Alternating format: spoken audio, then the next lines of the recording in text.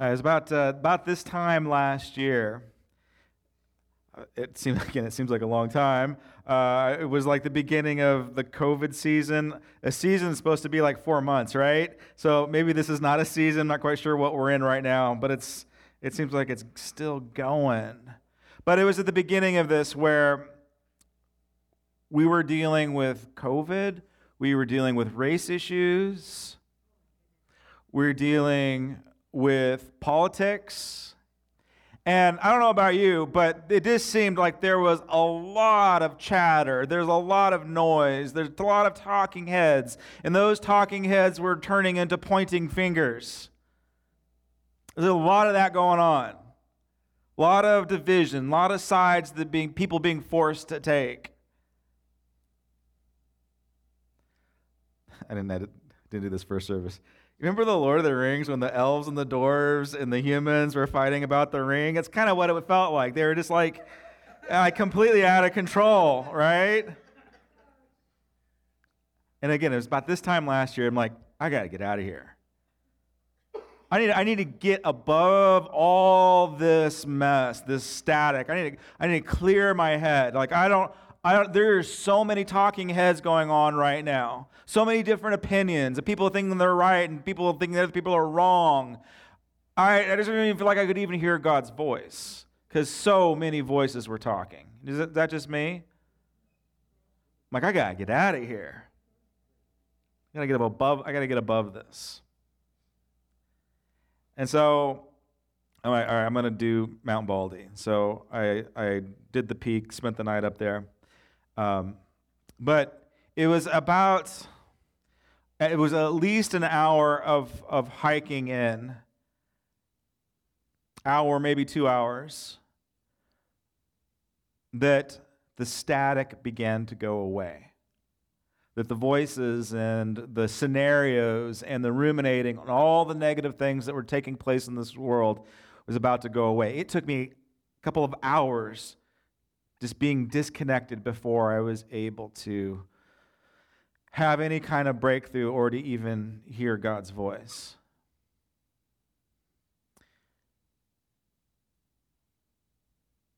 I remember I was in a canyon or a valley of some sorts, and I could hear it at the very top,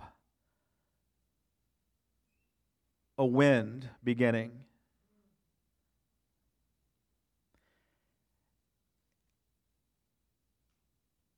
You could hear the sound pour down the mountain. And at some point, the momentum of the sound began to increase and to pick up and to go faster and faster. And it was almost like it was an invisible freight train that was pouring down the mountain. And then you could hear it and see it hit the pine trees. And when the wind began to blow through the pine trees, they began to move. And then sounds beginning to take place and the cracks and the pops of the pines. And then that gust of wind just hits my face, blows my hair. And I'm like, whoa, hello, Yahweh.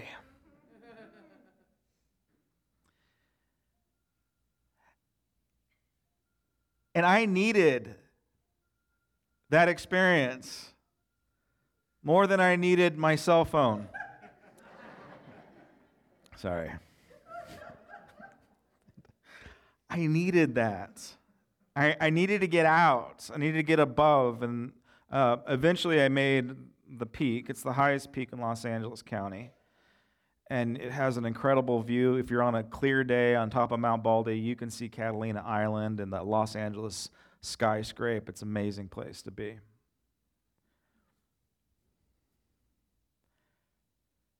And the Lord began to do something to me on the mountain. And in that space, He began to speak to me, even though I really didn't really have an understanding of what specifically He was telling me. Of course, I brought my Bible and I read all of Revelation on that night. I read the Gospel of John, a lot of the Psalms and a lot of Proverbs, looking for God's wisdom, looking for God's insight. And of course, and I did a whole sermon on this, God speaks to us through His Word, but what God was teaching me in that moment is that God also speaks to us in His creation.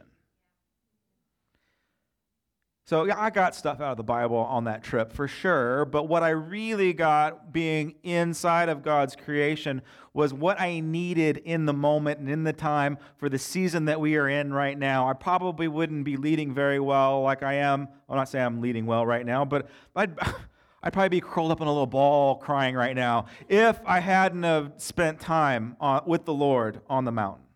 And this is what I got. I got a different perspective. I got high. I got really high. And let me rephrase that.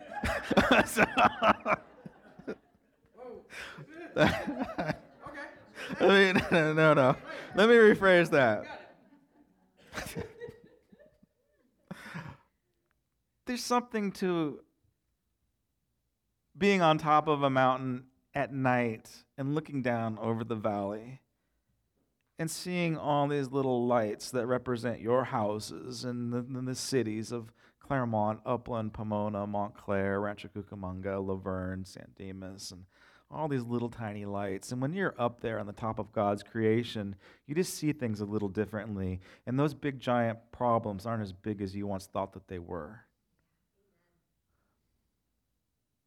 So the Lord gave me a different perspective of all the craziness that was taking place in the valleys.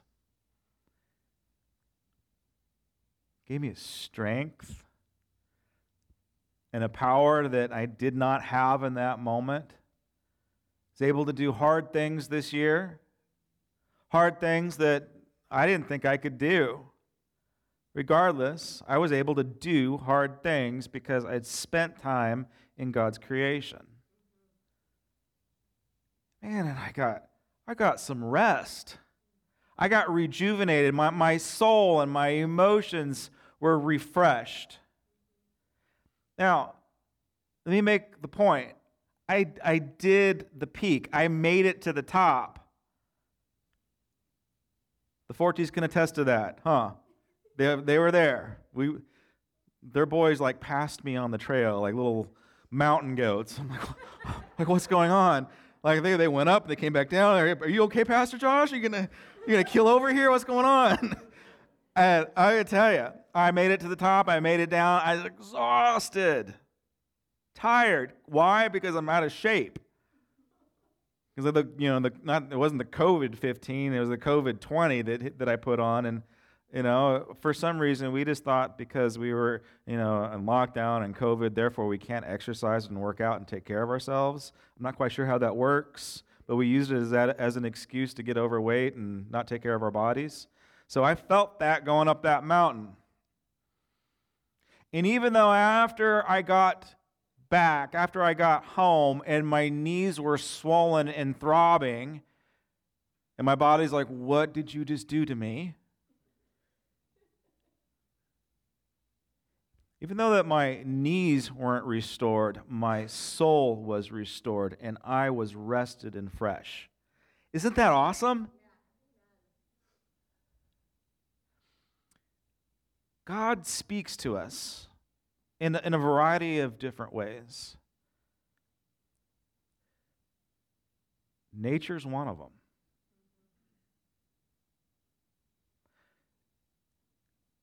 It's one that we all are lacking. We came here this morning to worship God, and we did it. And we're still doing it. And in order for us Americans to worship God properly, we have to sit in comfortable seats, and we have to have musical instruments and keyboards that nice, pretty sounds come out of, and we sing, or these guys sing into microphones. It gets projected through speakers. We have stage lights. Some churches have fog machines and lasers, and we need this. Now, I'm not bashing contemporary worship. I'm just saying we need it because there's something broken inside of us. We need to get worked up in order to worship God, right? And unfortunately, that's just the truth. But did you know If you have a proper relationship with nature, you don't need all this lights and glitter and lasers and stuff. You don't need it. Before Adam and Eve were created, God made this planet, and He programmed this planet to worship. The planet was worshiping God before we were created. John chapter 1 says, in the beginning was the Word, which is logos in Greek, and that's Jesus. In the beginning was the Word, and the Word was God, and the Word was with God. Everything was made by Him and for Him, meaning that the planet was created to worship God, to worship Jesus. He created it, and He created it to worship. So, like if you didn't get enough of worship, you can just step into the next worship session, which is in the mountains, or it's in the desert, or it's by a lake, or a stream, or maybe even in your backyard garden. Worship is still going on. I know I'm preaching, but all of creation is worshiping right now. The scriptures say that the rocks are crying out. The rocks themselves, the chemical compounds and makeup of stones are worshiping God. The Bible describes trees as clapping their hands in worship. Flowers are vibrating their energy in an expression of worship to God. It's taking place in powerful ways right now. Again, we just don't have a proper relationship with nature to see it or to even understand it. So I just want to encourage you today to get to know Yahweh by pushing into nature this week. It's going to be so good for you. It's going to get the anxiety and the stress and the focusing and the ruminating on all these things taking place. It's going to give you a break, and you'll be able to breathe.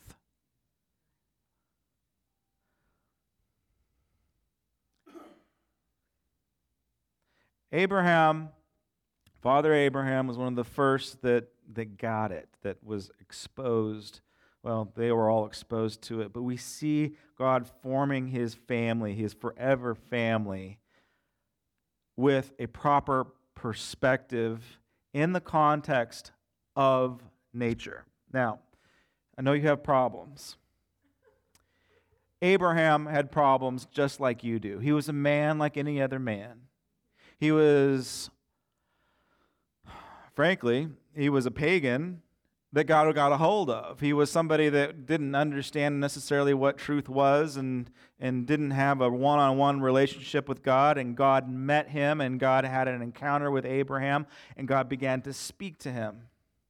And we see God using nature to communicate directly to Abraham. Genesis chapter 15. We'll start at verse 1. After this, the word of the Lord, Yahweh, came to Abraham in a vision. Don't be afraid, Abram. I am your shield. I am your very great reward. But Abram said, O sovereign Lord, what can you give me since I remain childless, and the one who will inherit my estate, Eliezer of Damascus, is not my child? And Abraham said, you have given me no children, so a servant in my household will be my heir.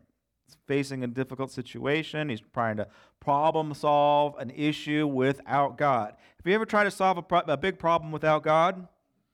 How well did that go? How well did that go? Then the word of the Lord came to him. This man will not be your heir, but a son coming from your own body will be your heir. All right? So Abraham, says, don't be afraid. So Abraham's afraid. He is doubting God. He's actually verbalizing his doubt to God. He's like speaking doubt into existence. He's thinking about the wrong things. And then God does this to him. He took him outside and said, look up. Get your head up. Look up at the heavens and count the stars if you can. Then he said to him, so shall your offspring be. And Abraham believed. It's important. Abraham believed the Lord, and it was credited to him as righteousness. And this is where we see this man of faith begin to, again, believe and take hold and align himself to God's promises and God's solutions. And how does he do it? He drags him out of his tent, and he says, you need to look up into the stars. He literally changes his perspective. All of these little problems that Abraham thought that were huge, like not being able to get his wife pregnant, not being able to fulfill the promise, not being able to shake off the fear and the anxiety. God knew exactly what he needed. He changed his perspective. He says, you just need to look at these stars. This is my promise for you.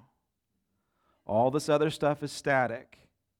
You need to gaze into eternity. You need to look at the infinite. This is who I am.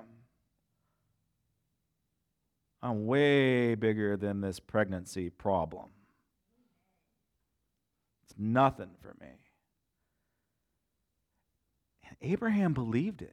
But he didn't believe until his optics were changed, until he started seeing what God can do, and until he started seeing what the world was like from a different lens. And he's calling us into this as well. If there's an issue, if there's a problem that's consuming your life, if you're dealing with fear and anxiety and doubt, God's just saying the same thing. He's going to grab you by the hand, maybe grab you by the neck or the hair, and he's going to yank you out of your tent, and he's going to change your perspective. And I just want to encourage you to let him do so.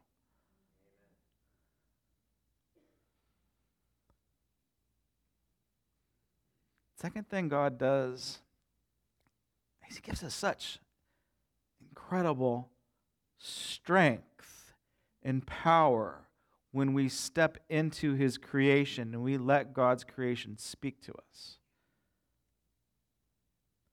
It's an interesting thing about Jesus' life. Obviously, Jesus is a person of prayer. We are to model our lives after the life of Jesus. Now, you're never going to be Jesus. You're never going to become a God. You might think that you're the God of your own life. That might be your philosophy, but you will never be God. We are created to worship him. And yet, God in his grace and his goodness, he has made a way so each and every day we can become more and more and more like him. More and more Christ-like. We think like Jesus. We act like Jesus. Our behavior reflects what Jesus would do. He wants us to do these things. If you haven't been baptized, you might be thinking to yourself, well, I already accepted Jesus into my mind and my heart. I don't really need to get baptized. I mean, technically you don't. But Jesus was baptized. He is our model. If Jesus humbled himself to be baptized, I think maybe you should too. He modeled that to us. And the other thing that he models, besides serving and healing and all these other amazing things, is he models prayer. But here's the interesting thing about prayer that Jesus models, is that he does it all in nature. There's not a scripture reference where Jesus is praying in a temple or in a synagogue. Now, he's teaching in synagogues, and he's teaching in temples, or he's kicking tables over in the temple, or he is calling the religious elite snakes and vipers in the temple. But there's no record of him actually praying inside of a synagogue or a temple. He's doing it on the mountaintop. He is praying in the Kidron Valley. He is praying on the shore of Galilee. He's praying on the cross. Fascinating, huh?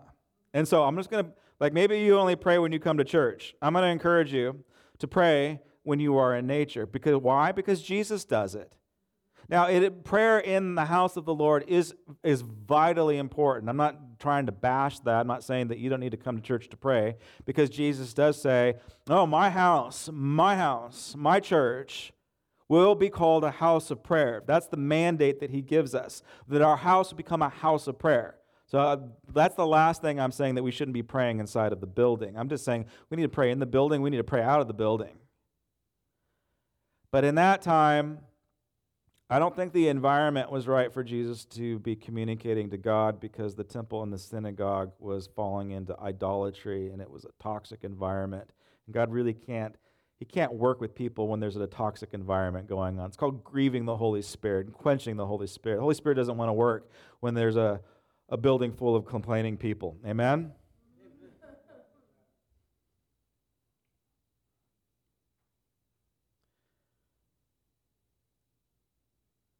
Jesus is praying in nature. Been stressed out this year? If you've been stressed out at all this year? You've had anxiety that hits you so hard that your body doesn't even know how to handle the anxiety? Pretty bad?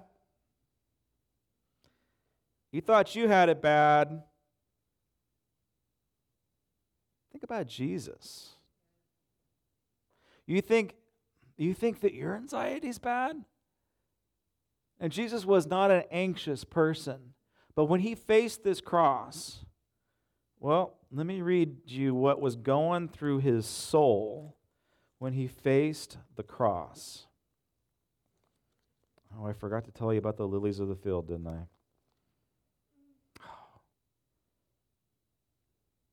I'll bring it up later.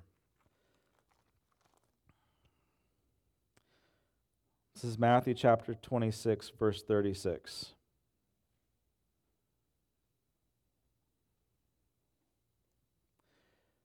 Then Jesus went with his disciples to a place called Gethsemane. And he said to them, just sit here a while.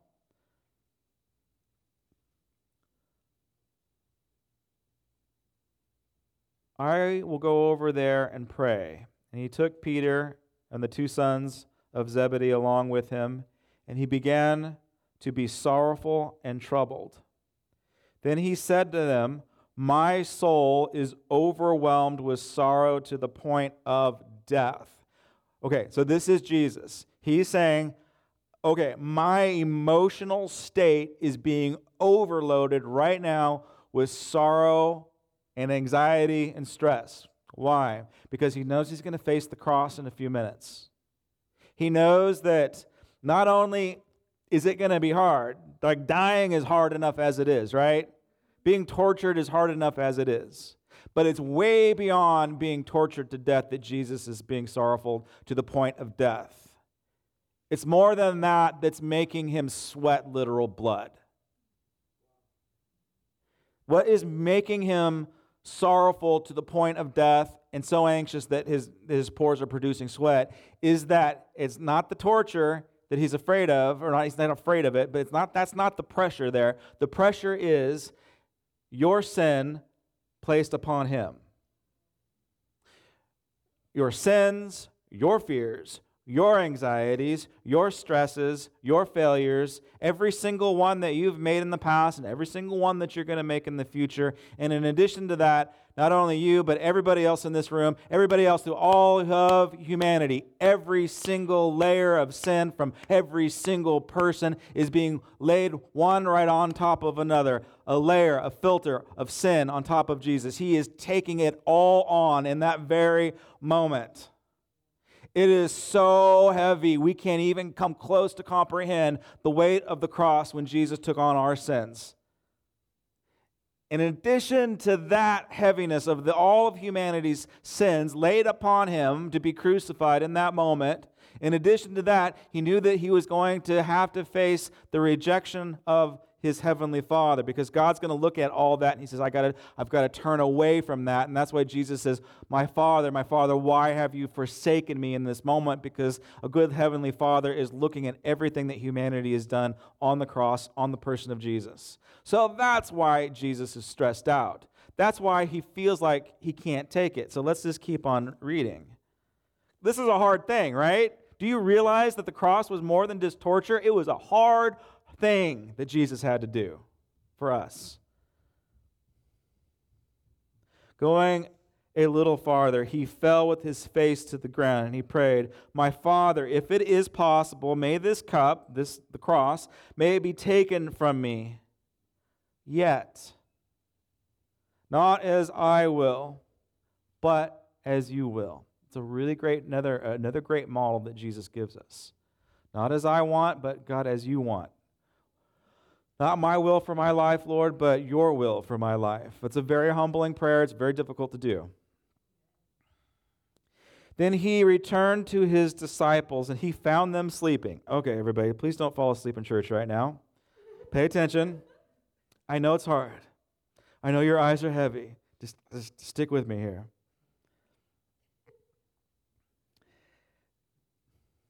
Not a good idea to fall asleep during this scripture. Somebody will take a picture of you, post it on the internet.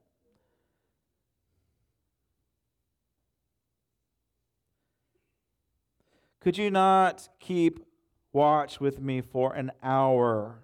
he asked Peter. "Watch and pray so that you will not fall into temptation. The spirit is willing, but the body is weak." He went away a second time to pray. "My Father, it is not possible for this cup to be taken away unless I drink it. May your will be done." So he's getting closer.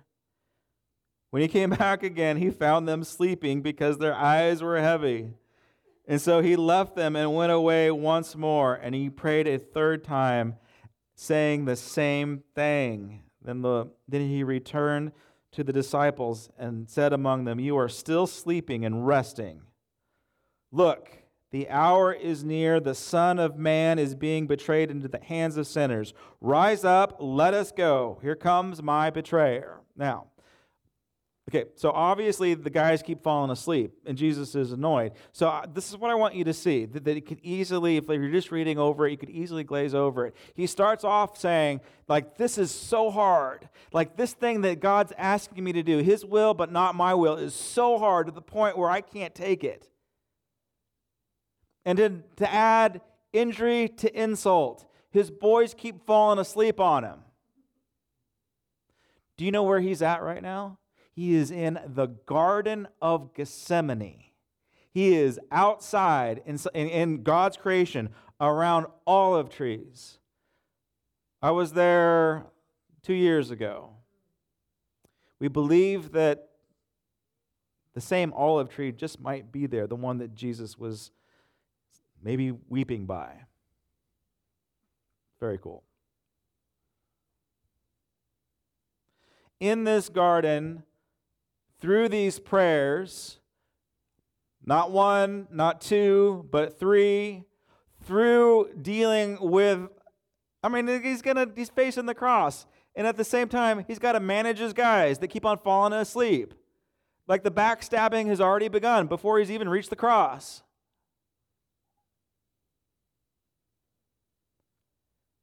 He starts off like, "God, can this cup pass before me?" to, he ends, I don't know if you caught this, he ends with, "Get up, let's go, let's do this thing. It's on like Donkey Kong." His whole attitude changes. He gets empowered to face and do a hard thing. He receives that strength and power by praying in a garden. Isn't that awesome? And God wants to do this with you. This is what I got on top of the mountain. I received strength. I can't say that I got an outline out of the Bible or a specific scripture or, an inspirational book that made me a better person. I just got strength to overcome things, to lead through situations that I didn't have before. And he can do that with you.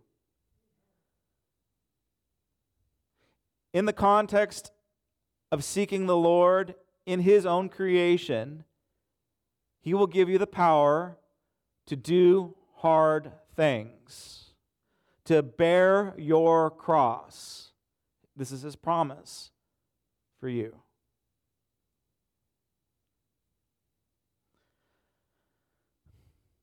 The other thing that we receive when we get inside of God's creation and have a proper relationship to nature, what we receive is a rejuvenation a refreshing of the soul. What that means is your emotional state will be strengthened and actually come into alignment with the rest of your body and honestly the rest of the people that you're in relationship with. If you're all stressed out and anxious, if you're an emotional basket case, chances are the people around you will catch it and they will become stressed out and emotional basket cases too. You don't need that in your life, and you don't need that in your family. You need the Lord to restore your soul. Psalms 23 is one of the most famous scriptures in the Bible for a reason, because we need this scripture. You know it, right? You know Psalms 23. The Lord is my shepherd. I shall not want. So right out of the gate, it is identity with who God is. God is our shepherd. Jesus is the shepherd, right? We talked about this last week, where He takes the lamb, which is you, and He puts you on His shoulders, and He's carrying you. He is the good shepherd. He's got strength that you don't have. And the very next line is, I shall not want. Like, you don't need this stuff. You don't need the materialism. You don't need the clutter. You don't need all the things. He knows what you need before you ask.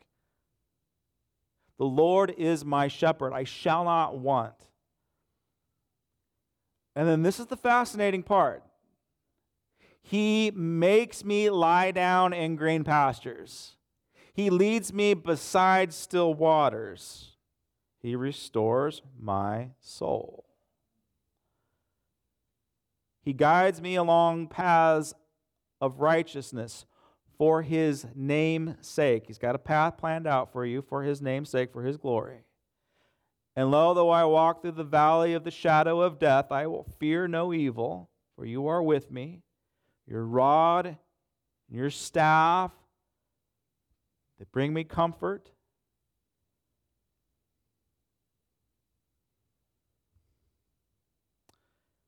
He prepares a table in the presence of mine enemies. My cup overflows. Surely, goodness and love will be with me for all the days of my life. It's incredible. The whole thing's incredible. It's worth meditating on. But until before he is walking through the valley of the shadow of death, before he is sitting at a table with his enemies, before God gives him a cup that's overflowing with goodness, before his head is anointed with oil, God is making him lay down in green pastures. He is making him to rest by a bubbling brook. Why? Why is God making David do this? Because David, although he is the anointed king, although he has a heart after God's own heart, David's really screwed up. Like, he has done bad things. He has thought bad things. He's been in a constant state of anxiety. He has lived a life in fear. You don't believe me? Read Psalms. He's been betrayed. He's been hurt. He's been wounded. He's done the full spectrum of all the emotions that you've dealt with. He wants to kick in his enemy's teeth. He's wondering why God has forsaken him. He's in the muck and the mire. He can't get out. He doesn't know what's going on. He doesn't have any solutions. The reason why God leads him behind these still waters, why? Is so that He can refresh his soul. God wants to refresh your soul. He wants to breathe integrity into your emotional makeup. He's really good at it, but you've got to get away. He's really good at it.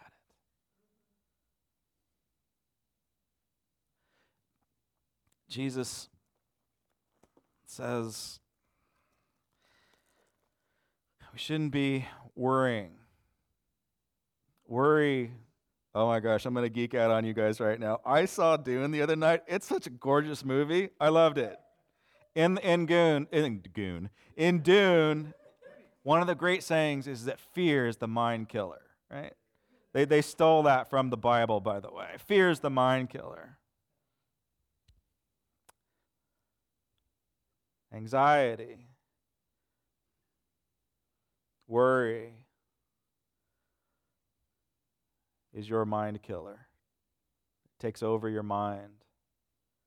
Gets you ruminating on all these negative things, and God can't work in your mind space when it's there. Fear is the mind killer. Jesus says it this way. Matthew chapter 6, verse 25. Therefore I tell you, do not worry about your life. Don't worry about your life. What you will eat or what you will drink. And you might be thinking to yourself, well, I've got every right to worry about that because I saw some empty shelves at Target because of the supply chain is down. And, if Doghouse goes out of business, I'm going to fall apart, Pastor Josh. Let's be honest. If Doghouse goes out of business, I'm going to fall apart. But, I'm such a foodie. They're not going to go out of business because I go there way too often. I should have stock in that place. Okay.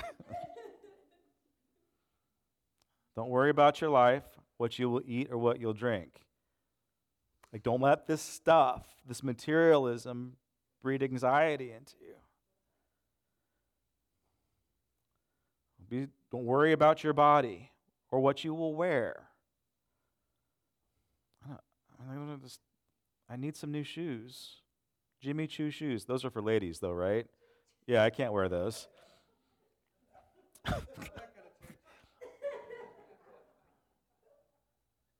Is life not more important than food? That's a really good question for us, isn't it? That's a tough one. I like food. But isn't life more important than food? And the body more important than clothes? Look at the birds in the air. Okay, once again, it's a shift in perspective. You need to get your head up and you need to look at the birds in the air. They do not sow or they do not reap or store away in barns, and yet your heavenly Father feeds them. Are you not much more valuable than they? Catch this. Who of you, by worrying, can add a single hour to your life?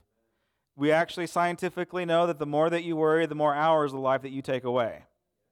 So stop.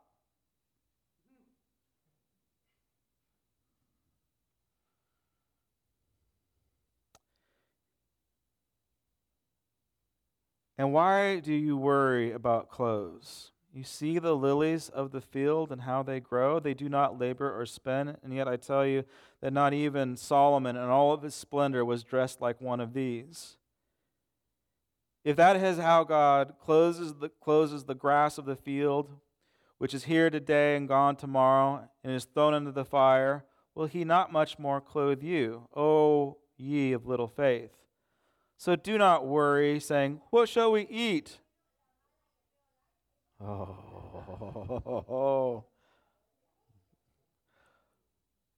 So what shall we eat? Or what shall we drink? Or what shall we wear? Are you ready for this part? What shall we eat? What shall we drink? What shall we wear? This is a problem for me because, again, I like food. And I like drink. Ready? Hang on. For pagans run after these things. This is in the red, folks. This is what Jesus says. Pagans run after these things. And your heavenly Father knows that you need them. Okay, so God knows what your needs are. He knows what your practical, day-to-day expenses and needs are. But seek first His kingdom and His righteousness, and then all of these things will be given to you as well. Therefore, do not worry about tomorrow. Don't worry about tomorrow. Why? Because tomorrow will have enough worries about itself. Each day has enough trouble of its own. So we need to have a proper perspective. We need to look up into the sky, see the stars. We need to look up into the sky and see the birds. We need to have a different vantage point of what's going on in our world today. God was telling Abraham, it wasn't just in Genesis chapter 15, He tells him over and over and over again to go outside, get your head up, look at the stars, gaze into eternity. That's what matters. Everything is taking place right now on this plane, in this time frame. It's a very short amount of time. Let me see, how old am I? I'm pushing 50. I might have 20 to 30 years left. That's it. So do I really want to worry about all this stuff compared to eternity with God? Do I really want to let all this worry and anxiety to seep in and to toxify my soul? I don't think so. I got a short amount of time left. I'm going to live life and live it to the full. I'm going to identify, acknowledge what my mission is, and I'm going to stick to it. I'm going to love my neighbor as myself, all of them, even the ones I don't like.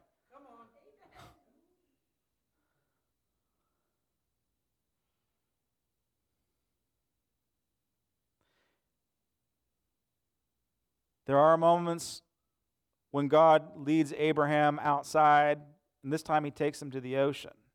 And he says, look down at the sands on the shore. Try to count them if you can. Again, putting things into perspective.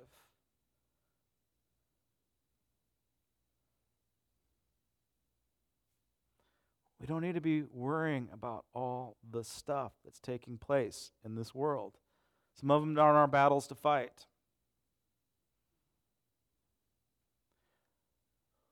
Think about all the good things we have right here, ready, in Southern California. Some of you are shifting in your seats right now, and you're like, oh my gosh, Pastor Josh, if you read the news, you would know what's going on in Southern California. We need to complain about our governor. We need to complain about Los Angeles County. We need to complain about all the people that are coming into the state. We need to complain about all the people that are leaving the state. We need to complain, and we need to stand up, and we need to fight all the mandates. We need to complain about the mandates. We need to complain about the woman dates.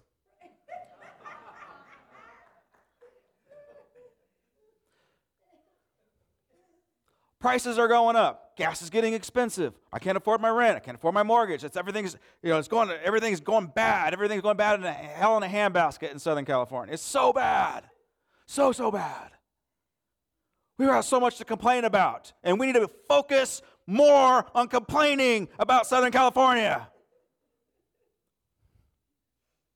Do you realize how good you have it here? Do you realize how good this place is? When was the last time you said, oh my gosh, this place is so awesome? Yeah. This place is great. Did Village Venture yesterday. Thousands and thousands of people came out. They had a great time. Like, okay, this city is a gem. It is so good. No one got shanked at the Village Venture. Right?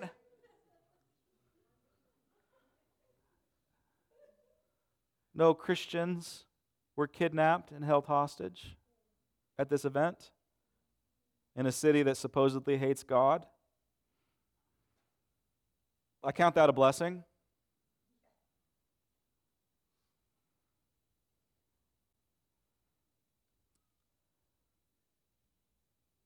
Did you know that after this service, you can continue to worship God? A 10-minute drive right up that street right there will get your feet in a creek, a stream that God created for you. And you can continue to worship God in nature, and it's literally 10 minutes away. If you want to be adventurous and drive another 10 minutes up the Mount Bali Road, you can get on a ski lift, and you can have a view that overlooks the entire city. You can change your perspective literally in 20 minutes from this point. If you want to invest 45 minutes, you can drive to Laguna Beach. You could actually get to Newport Beach a little faster, but Laguna's prettier.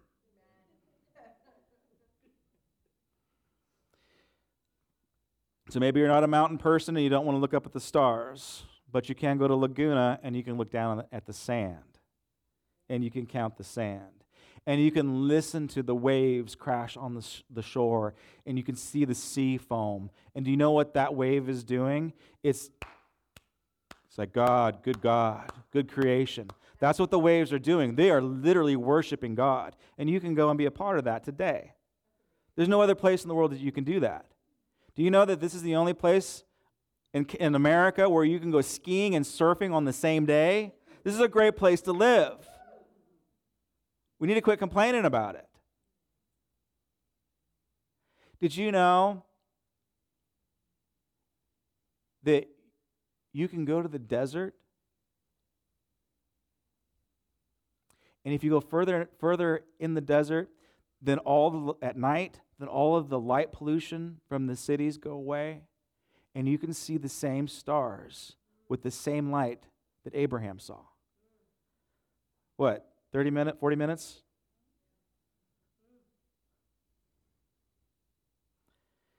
Do you know that you can find a river of living water? Okay, this one's a little bit further, but the Colorado River is a big deal. It's gorgeous. You can go see the Colorado River. Okay, that one will take you 4 hours. You can go with Michael Jones. He likes that place. That's why Colorado made this message, is because of Michael. But you can see one of the greatest rivers in the world, Colorado. It's not too far. You can do it. Another 40 minutes up the road, and okay, I'm going to get humanistic for a second, but you can go to Lake Arrowhead, and you can drive on a man-made marvel. Like, that road is amazing. The engineering that took place to get you to Lake Arrowhead is absolutely amazing. We did a good job. Yay, human team. But you have an incredible lake up there. Lake Arrowhead is absolutely gorgeous. So next year, make sure you sign up for family camp and hang out at the lake. It will restore your soul.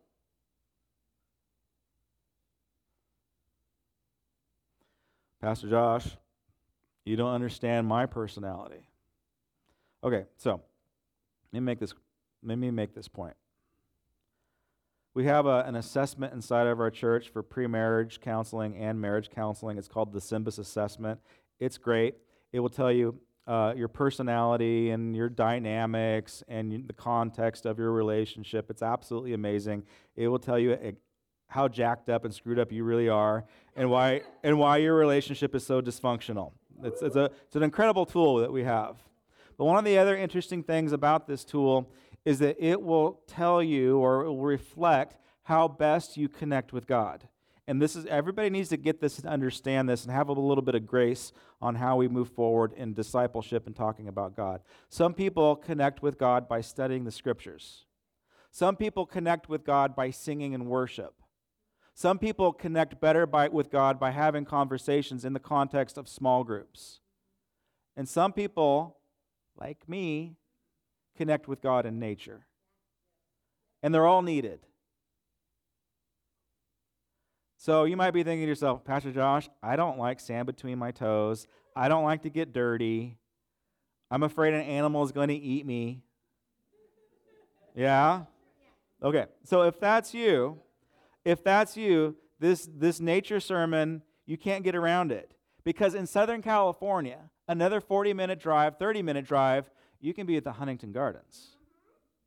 It's nice and clean. There's concrete pathways. Everything's wheelchair accessible.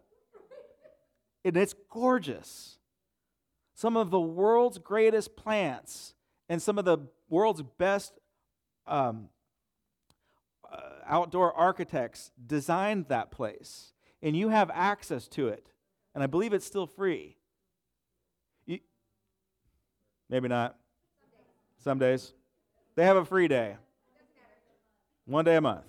Okay, so there's a free day. You can also go to the LA Arboretum, another huge collection of God's nature in the form of plants and koi fish. So that's another option for you, unless you're afraid of peacocks. The suckers are mean and scary. I'm telling you, you need to get into nature this week. We need it. Your soul, your emotions, your relationships need it. God, I guarantee you, God will communicate to you in nature. I promise you He will. It might take some time. It might take you an hour hike. It might take you, you might need to decompress, get all the static out of your head. And then the moment will hit you, you go, and God begins to speak to you. And then he begins to restore your soul. And then he begins to give you strength and power to do hard things. And then he gives you the proper perspective for all the craziness that's taking place in this world. I'm convinced that only takes place in nature. Whenever we say you need to be in your word, we mean that. So if you're not in the word, then you're a bad Christian. We say that you need to be. You shouldn't forsake the gathering. You need to have a Sabbath Sunday. So if you're not Sabbathing every week, then you're a bad Christian. If you're not being faithful in the tithe, then you're a bad Christian. If you're not fellowshipping with one another, then you're a bad Christian. So today's message: if you don't go to the beach, you're a bad Christian. If you don't go to a garden, you're a bad Christian. If you don't go to the mountains, you're a bad Christian. If you don't go to the desert, you're a bad Christian. So don't be a bad Christian. Get into God's creation. This is the planet has been worshiping before we've been created. So allow the planets worship vibrations. This is going to sound new age and weird, but it's true. Allow the vibrations and the worship of the planet, the worship of the stones and the clapping of the trees and the clapping of the waves. Let the world's worship come through you and worship out of you. You need it so bad. I'm telling you. It's what you need. And you can't get it at Disneyland, I'm sorry. Because Disneyland is man-made. It's awesome. It's awesome, and you can have a good time. You might be able to get rejuvenated at Disneyland. But just so the Swiss Family Robinson tree, which is now the Tarzan tree, it's not real. It's not real. It's all concrete and wire and stuff. It's not real. And I even hear that there's chlorine in the water and they pour dye in there, blue and green dye to make it look. It's not real, folks. Get out into something that is real and it's free. And it'll give you right perspective. It will give you power. And it will restore your soul. Amen.